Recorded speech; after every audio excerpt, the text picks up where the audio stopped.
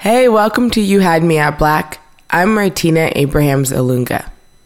Today's story comes from Deborah, who decided to save her coins and stay with the loose friend of a friend on a trip, but she quickly learned that you get what you pay for. Here's what happened. I want you to breathe all this in.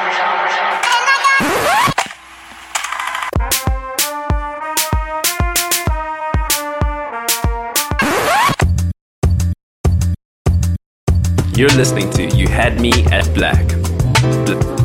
Black. Right in the heart of the city. Black. Man, black. Listen, man. Black.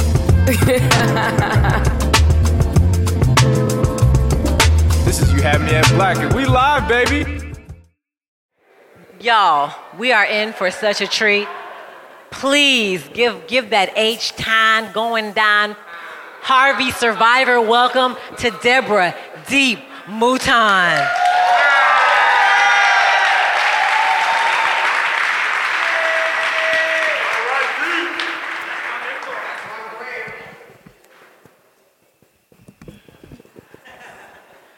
So I decided that I was going to spend a year doing nothing but my artistry, right? I was going to give up my job. I was going to dive in there. I was going to be the starving artist and make room for myself. And by doing so, I realized a couple of things. One, that there are a lot more bills than I remember. And two, there's a lot less money also. And so there came many times in which my bank account said no when the bill said yes. And I had to kind of get a little creative. And so what I would do is I would start to stack shows, right? Because I knew that my talent could make room for me. So I could go and I could do an event. I could sell some merchandise. I could be charismatic, right? And somehow people would leave with like a poem on a piece of paper and pay me for it. So it was great.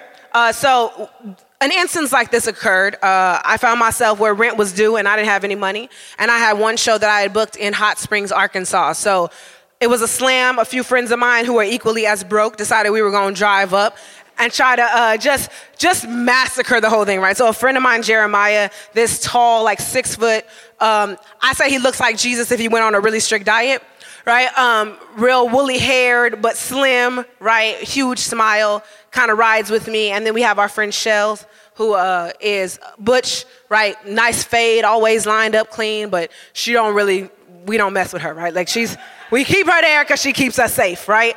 And so Shells is in Dallas. We're going to pick her up on the way here. So Jeremiah and I jump in the car and we're going to get ready to head up to Hot Springs. But there's the one thing that I forget, right? Which is every time I get in the car with Jeremiah, something catastrophic happens, right? I don't ever know what it is. Sometimes it's facing the wrong way in traffic, on ice, in the middle of Dallas. I don't know. There are things that happen. And so I forget this point, right? Until we're driving down the road. We're close to this car. We're trying to make up time because, of course, Jeremiah was late, right? And suddenly the car in front of us starts to emit some liquid onto our windshield. I have no idea what it was. I don't know that it was oil. We start to refer to it as herpes of the windshield, right?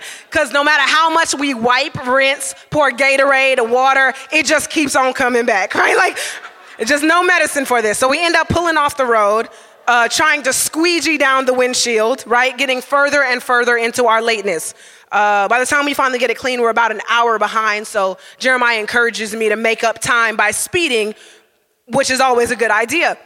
For some reason, I decided to listen to him. And about halfway through downtown Dallas, I see red and blue lights. Of course I do, right? I look down and realize that I'm going 96 in a 60, and that's probably not a good idea. So he has another great idea, which is that I should flirt with the officer. Only the door swings open and it's a black woman, in which he decides he should flirt with the officer. That lasts all of one sentence before she shuts him down entirely and hands us a ticket for $425. So at this point, the money that wasn't there is now really not there, and we're just hoping to get back on zero, right? So we pick shows up, we head up to Arkansas. We're about an hour late for the show. We do the show. They actually win the slam. They say they're going to chip in on the speeding ticket, which I still have yet to see from my wonderful friend Jeremiah. However, I think I might have a warrant. Y'all, I just don't go to Dallas. So we had talked to the host and we asked her, to save money if we could stay with somebody in the local community, which is normal for poets to do, sleep on a couch. And so she had hooked us up. We're going to call this guy Matt, right? Because I'm going to save his name. To me, he looks somewhere between Charles Manson and Charlie Chaplin mixed together, right? Like got the little Hitler mustache, but with a little like hat or whatever. So he's kind of sitting in the back and the lady shows us that this is who we're going to stay with. And like all the lights went off like, no, this is not a good idea. But I was like, I'm so tired at this point. I just need a few hours of sleep so we can get back on the road. So we pack up, we drive like deep into the forest of Arkansas, following him to his weird home that lives in the darkness, right? We unload our bags and we start heading into the building. And as the door opens, I see cobwebs, right?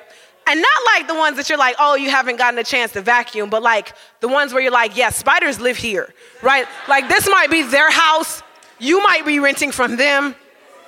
So we walk in, and Shells and I kind of lead the way, Jeremiah bringing our bags behind us. And instantaneously, we see what is no floor, right? And by that, I mean there is so much trash, old like food containers, Mountain Dew bottles. I mean, I literally saw a pot that somebody had cooked spaghetti in, and by somebody, I don't know who, that was still just sitting on the couch, like just tipped over, like it was kicking it, like it was chilling there. And so in the middle of it is this pristine bed, right? Made up, nice sheets, nice blanket, just hovering over the waist. And I was like, I think this is where we're sleeping, ? And so my panic button goes off, right? And I'm like, if my bag's staying here, I'm gonna go home with a friend. Okay, I gotta now hustle a little bit hard. I gotta figure this out. So I'm like, you know what? We're leaving really early in the morning. I don't even need the shower. I don't need none of that. We're just gonna take all this back to the car, right? So I have Jeremiah load up everything. And I have a seat on the bed because I'm trying to figure it out. Yeah, I sat on it, I know. Okay, I sat on the bed. Shell sits next to me. Upon sitting on the bed, the mattress falls through the frame, right? And we're like, are you joking me? And so she's like, she tries to pick up the blankets. She's like, they smell a little funny. And I was like, okay. So we sniff and it smells like piss, right? Like just pissy sheets. So now it's like 1:00 in the morning, we pissy sheets and waste all over the floor. And I'm like, golly, I'm so tired. I don't think I could drive though. And so we're like, let's play a trick on Jeremiah. Let's remake the bed, right? Because when he comes in, he's going to land on it and fall through. So he comes in and swan dives into the bed, right? Wraps the blanket all around his face, around his body. I mean, he's just the most comfortable ever. He don't even notice. And so I'm sitting there and I'm planning in my head, right, like we do, trying to figure out a way out. And all of a sudden, the couch starts to move. And I look over and I'm like, that couch is moving, y'all, right? Stuff is moving, and I don't see nothing moving it, but it's moving. And I was like, if Shell sees this, she's going to go off, right? So I have to be the mature adult, and I have to keep it quiet, and we're just going to hold it quiet. All of a sudden, I look over at Jeremiah, and his eyes are wide. And I realize he has seen the moving as well, right? And it becomes now our silent conversation to keep the secret that there is something moving until a roach almost the size of our hand emerges from the couch, right? So now I'm cringing until Matt, the wonderful owner, our lovely host, walks over to the couch with his bare hand, picks up the roach, takes it to the trash can, and drops it in. So now Shells has clearly seen the roach, right? We're all looking around. I'm just like, I just need to sleep. Can we just turn the lights off and go to sleep, right? And that is exactly what they said, right? They was like, no, don't do that, the roaches, okay? But before they could get the no out, Matt turns to us and says, we don't turn off the lights. And Shells leans in and asks the question that all of us are wondering. Who is we? Because this man lived by himself, y'all. Okay? It is then in which I realize that he is in a contract with these roaches, right? He doesn't kill them and they don't kill him. This is how he is operating. He then goes to his bedroom and Shell starts to laugh. All of us laugh hysterically until the hysterical laughter turns into the most serious face I have ever seen Shells have. And she was like, I got to get out of here. I just got to get out. And it was panic, right? She's like, I got to go. She stands up, runs into his bedroom, and we don't hear anything but the thunder of her bass talking to him. She walks out and says, it's time to go, grabs the keys, and walks to the car. And we're sitting there like, man, we were trying to be polite. How do we get out? She's either going to leave us or we going to be left here. We're going to go ahead and go. So we wave goodbye. Matt then says to us, can you please just not tell the lady who recommended you to come here what you saw? Turns out she had come 2 weeks previously and cleaned his entire home, and it, in 2 weeks turned into this, right? So we got in the car, and I think we laughed our entire way back to Dallas, right? We stayed awake. There was no going to sleep. We cracked all of the jokes. But I realized that, in an effort to kind of save money and an effort to be artists and kind of live at that very base level, I was ignoring the self-care portion, right? Which I feel like we constantly do, right? When we're always hustling and we're trying to make ends meet, we have a tendency to not think about what the real cost of things is. And so if nothing else I learned from that was that at the end of the day, 1, don't stay with creepy people, right? 2, don't get in the car with Jeremiah because look, it happened again, right? And 3, to really prioritize self-care in a way where I realize that sometimes you just need a hotel. You know?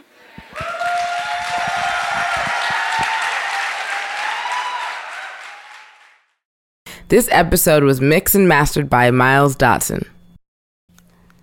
Thanks for listening to You Had Me at Black. If you want to hear more stories like this one, leave a review. You're listening to You Had Me at Black.